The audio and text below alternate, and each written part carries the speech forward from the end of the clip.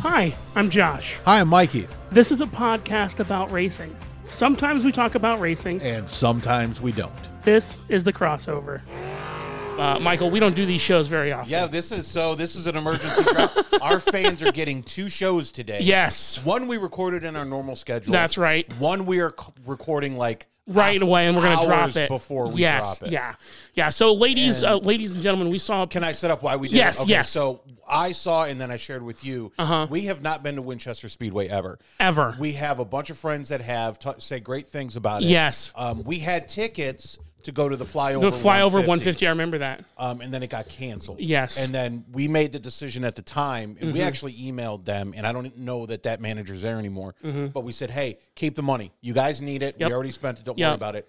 But we saw a post saying, you know, we've kind of reached out with some people to find out the reason people aren't coming is because they never understand what's going on the track. And we reached out and to whoever would answer and said, hey, come on. Explain what's going on at Winchester because it's kind of a revival from the way I understand it. And we'll drop the podcast that night. And real quick, while we're still in the first minute, today's show brought to you by Jim's Outlaws, Northwest Figure 8, Polk Brothers Racing, Loyalty Racing, and a Rule 1 shot brought to you by Moondrops Distillery. I am drinking Moondrops vodka out of a Moondrops shot glass. That's the most Moondrops drink ever. Anyway, we have a guest on the phone. So the promoter for Winchester. Yes. Mr. Larry Bose. Welcome, sir. Hey, good to be here. So, first of all, thanks for coming on such short notice. Yes. We know you promote for a couple of different facilities. This took it's only been hours that we've known each other. We know you're at work tonight. We're like right now, so we're going to get you out as fast as possible.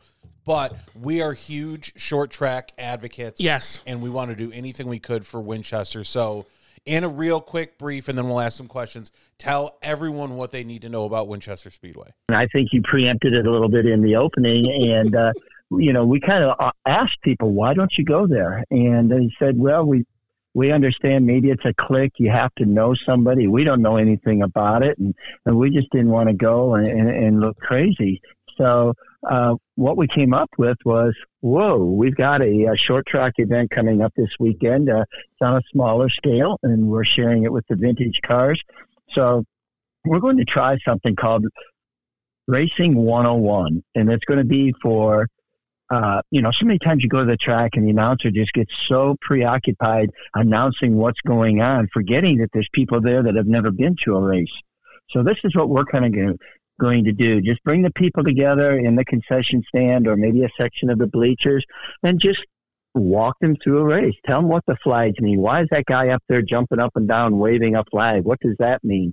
What is a heat race? What is a B main? And what about laps? And they're always talking about turn 1. Where's turn 1? Things that we just as devout race fans take for granted. So we're just going to try to introduce racing and Winchester Speedway to a whole new group of people. That sounds really fun. Yeah, and from what I understand, did Winchester just go through a management change or an ownership change or something like that? For the last 26 years, it's been owned by Charlie Shaw, who saved the track from actually going into bankruptcy. He bought it on the courthouse steps of Randolph County about, like I said, 26 years ago. And it's gone through some different management and everything. And then last spring, the track was kind of without management, but Charlie wanted to get it going. So I just kind of put a feeler out there. I had known Charlie, but not on a one-to-one basis. And we just kind of hit it off really, really well. And there's already an excellent team in place there. So all I did was basically come on to steer the ship using the great people that are already there, their dedication, their loyalty, and their willingness to make Winchester such a great facility. So, this is my second year there. Can you give us the specs of the track, the length, the service type, the banks, the stuff like that? Sure. It's a measured a 1/2 mile track, and it is long straightaways, tight turns, a true, I guess you would call it like a paper clip, not quite like Martinsville, but kind of envision that. But the unique thing, and it's pavement, asphalt, started out as dirt back in 1915. But the unique thing about Winchester and what instills the fear factor is the banking. It's been measured as steep as 37 degrees, wow. which is a lot. But in one of the most recent repavings about 20 years ago, some of that banking was cut out. We don't know the exact measurements. However, iRacing was here last week, and they've taken all the video and everything, and we're finally going to be on iRacing here within the next couple of years. That's really cool. And they'll have all the specifics. Oh, that's amazing. And then the other unique thing is, so you've got that anywhere from 27 to 37 degree banking in the turns, and then you exit the turn, and that banking goes to a flat. So you're thrust into the turn, you get flying, and unlike a lot of tracks where you run low at Winchester, the fast groove obviously is high, right up against the concrete, and then it just boom comes right out and flattens out. So it's a very, very unique, intimidating racetrack. So you really, really need to know what you're doing. There isn't any forgiveness in the transition between the banks and the straightaways. That's kind of scary. What classes run there like normally? Regularly, thank you. Well, the thing is, because of the nature of the beast and the intimidation, we don't run weekly. Right now, there are only 4 to 6 races on the schedule because, quite frankly, it's hard to find people that want to race there. It's a shame. Years ago, you advertised the race, everybody showed up. Now, the nature of the beast is everybody just kind of looks at the racetrack before they decide they want to race on it. So to answer your question, the track became notorious with open wheel racing back in the days of USAC sprints and USAC midgets. But then as they shied away from pavement, the management at the time had to look around, and about 40-some years ago, the owner at the time, Roger Holdeman, put together a stock car race lined up with ASA and created what was then known as the Dry Power 400 for super late models. And that's now the signature event. So that's become pretty much a stock car oriented track with everything from the compact, or actually the Crown Vics through the compacts, through street stocks, right up to the super late models. And they run both Labor Day weekend, and then the 400 weekend is October 13 through 15. With the help of Brady Bacon, open wheel racing has come back to Winchester. This will make the 3rd year that the USAC Silver Crown cars will be taken to the high banks. And that was met with some nervousness 3 years ago when Brady brought them in, but it turned out to be a stellar event, and now it's one of the most looked forward to events on the Silver Crown schedule, and that'll be coming up July 20th. So that's exciting. So then it sounds like there's no dedicated division. It's not really anyone's home track per se. It's almost a stop on several different tours then. Correct. It's a special event only track, and we're trying to expand upon that with different sanctioning bodies. Back in the 80s, it was an attempt was made to become a weekly track, and it just there's so much racing in the area. It was difficult to do on a Sunday afternoon because at that time there were no lights. There are lights now, and ironically, they're not hooked up to an electric company. They are run by generators.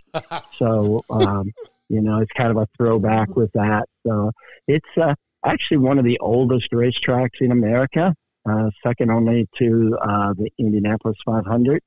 So a lot of rich heritage and history there. So you said 1915 is when it opened. What were they? This is probably going to be a DFQ, but what were they racing in 1915? Dogs. Ironically, it started out as a motorcycle track. Really? The banking actually, as story has it, as the motorcycles, as you know, when they go in the turns, they throw, the rooster tail, the dirt up in the air. Mm-hmm. They just continued throwing it, and they just kept, grooming the track accordingly. And that's how the banking was created. And then it went into the, at the time, what you would call like the coupes and things like that, roaring roadsters like what ran down at Mount Lawn. Okay. And even in 50, I believe it was, there was actually a NASCAR series race there. Really? And again, as story would have it, Bill France Sr. was there, saw the banks, and came back and measured them, and the banking at Daytona was mirrored off of the banking of Winchester. Wow. Holy cow. That's amazing. So that's like a NASCAR grade track is what you're saying. Well, yeah, back then it was. Oh, right. Okay. The thing is, it's really short now. Now NASCAR is starting to get back into these shorter tracks is kind of like a boutique thing or a feature every now and then. I'd be cool with that. I would make me way more interested in NASCAR, to be honest with you. So besides Winchester, so this Racing 101 is going to be great. Besides Winchester, do you work? But hold on a second. Yeah, that's tomorrow, right? That's Sunday. What day is it? Right. It's going to be Sunday, right around 12:30. We're going to be doing it. Okay. And we are featuring that day, again, a local division. We're running the Crown Vics and the Thunder Roadsters that night. So it's a very affordable admission for people to come in, just take in a Sunday afternoon, of course, as we have to say anymore, weather permitting, right. And just get a taste of racing without the pressures of a big crowd or, the quote-unquote clique being there. Yeah. I mean, Michael and I started we didn't know, Michael knew me, but I didn't know anybody when I first started going out to the track. I brought a friend with me, and I said, listen, let's just go watch some figure 8 racing. And my friend's like, what's that? And I go, you'll see. And here we are. Yeah, full disclosure, we go to different short tracks actually all over. But our home track is the speed drum. Yeah.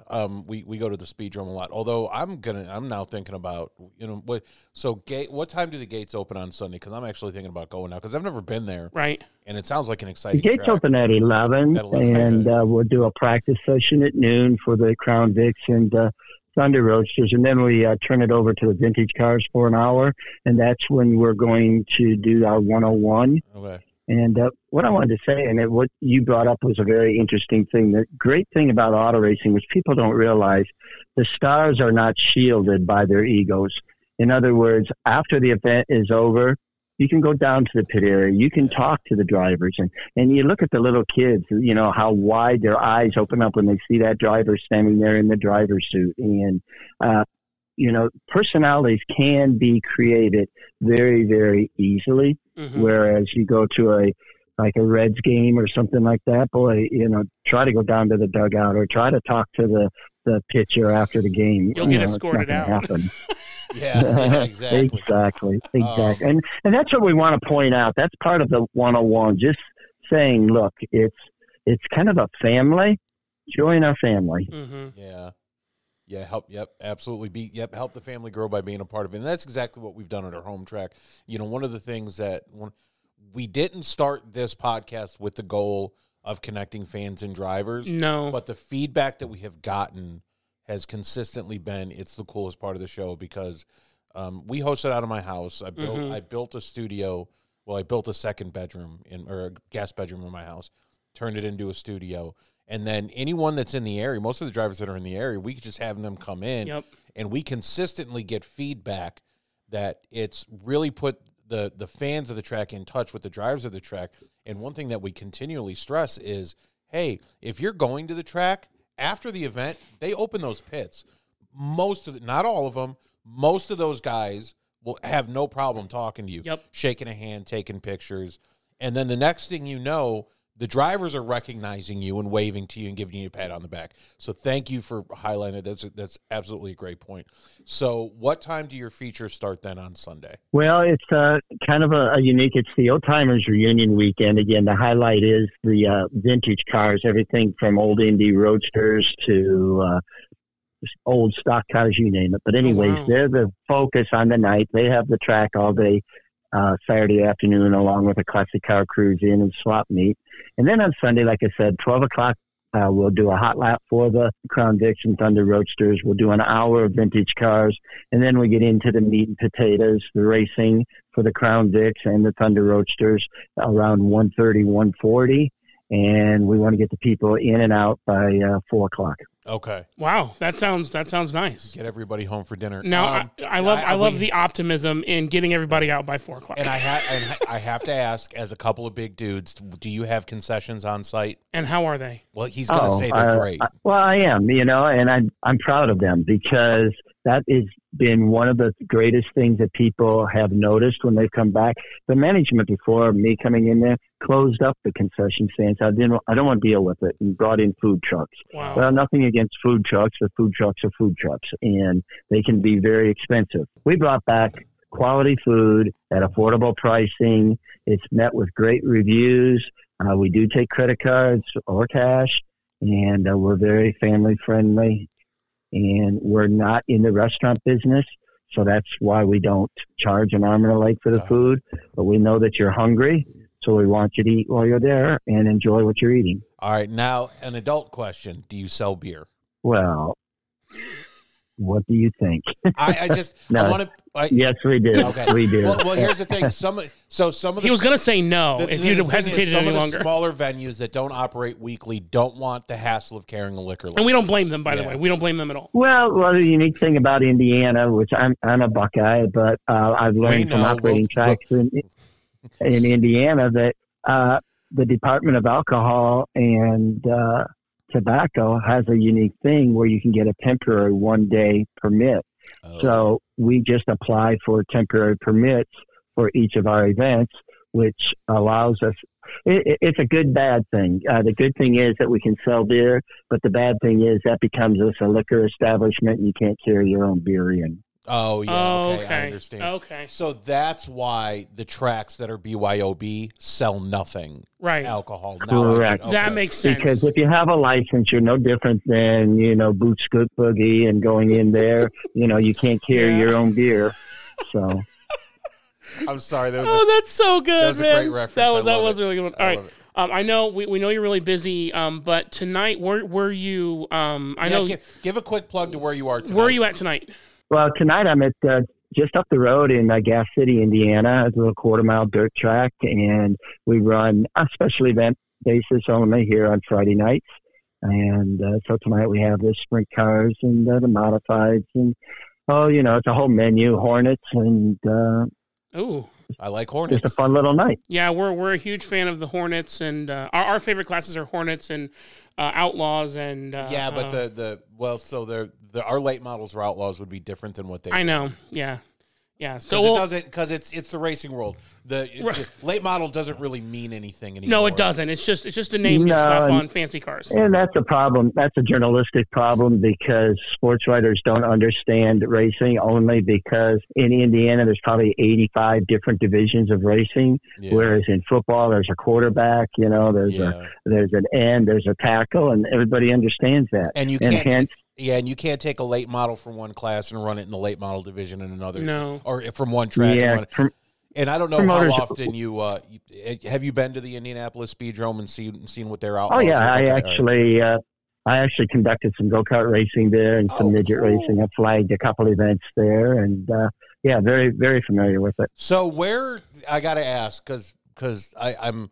If it's okay with you, I don't want this to be the only time we interview you. Do you still live in Ohio? Do you just come in for racing? Or are you here in Indy now? No, I'm actually working out of Winchester right now. Okay. And it's kind of like I operate 3 different tracks right now, plus the Rumble in Fort Wayne in the winter. So it's kind of like centrally located for me. God, I'm so... So after this interview, probably sometime today, we'll probably, if it's okay with you, we'll start maybe a group text with you and start talking about maybe us coming up there to do a sit-down interview with you. Yeah, we can definitely do that. We're about 40 minutes south of Gas City, so we can come up there, or to Winchester. No, we're about an hour away from Winchester. We're about an hour. That's not bad, whatever. No. And you're in Indiana, and every road in Indiana is under construction, so you're 2 hours away. Yeah, it's easily 2.5. Yeah, two and a half. Because I don't want to dig too deep in the past right now because we want to talk about your current life, right? But I also want to talk to you about your work with Eldora. Because it's a historic racetrack. I'm a huge race fan. I was very fortunate. My parents, again, we're not going into the past, but my parents took me to racing. I got hooked on it. I had an opportunity right as when I graduated, and that's been my life since, and you got to love it. I love every aspect of it except for the social media mouths. There's so Yeah. much good that they can promote, and they just want to promote the bad, and they don't realize how much they can hurt racing. I mean, you got social media such as what you're doing, which is great, and that's what it's all about. And if there's anything we can do, closing faster than they're being built, so we need to continue 100%. To promote what we have and enjoy what we have. Yeah. So one thing, and I want to make sure that you understand this. Once this gets posted to Spotify, we will send you a link. Yep. You are 100% welcome to share this under the social media of whatever you want to. Yep. And I'll make sure that it's edited up so it's clean so everybody can listen to it. Yeah, exactly. We'll cut that one out just because I wasn't thinking it. It's through. Okay. It's okay. A little bit too much of the moondrop right there. There you go. But and it's an opportunity to lend our voices to you guys if you could use it. Yes. And obviously, I'm not going to pretend that it wouldn't be awesome for us if the fans that go to Winchester know about us as well. Sure, yeah. And what we want to do is, short track racing, and I say this a lot, and everyone tells me, image problem. Yeah. There's a huge image problem with it. But on top of that, with drivers who were super passionate about it getting older and aging out, and with lower car counts and everything like that, it's one of our goals is to make sure that we keep short track racing alive, at least for our lifetime. Yep. After that, everybody can, go deal with it. But, can go kick rocks. That's right. As my co-host loves to That's say. right. That's right. So whatever we can do to help you guys out in any facet, we'd love to be able to assist. Even if that includes like interviewing some drivers or something like that, whatever shines a light on Winchester. We're not huge dirt fans, but we're willing to, if you need us to, we'll definitely talk about the I-69 Raceway. A little bit, sure. Yeah. I'm actually considering, depending on, because I have to meet with another driver. Sure. I'm actually trying to figure out if I can make it out to Gas City tonight just to check it out. Ooh, yeah, that'll be nice. So here's what we're going to do. We're going to go ahead and end this episode. Just stay on the line for me 1 second. And thank you, everybody, for tuning into an emergency episode. That's right. It's an emergency episode. So for the crossover, I'm Josh. I'm Mikey. Be good. Be good at it. Bye-bye.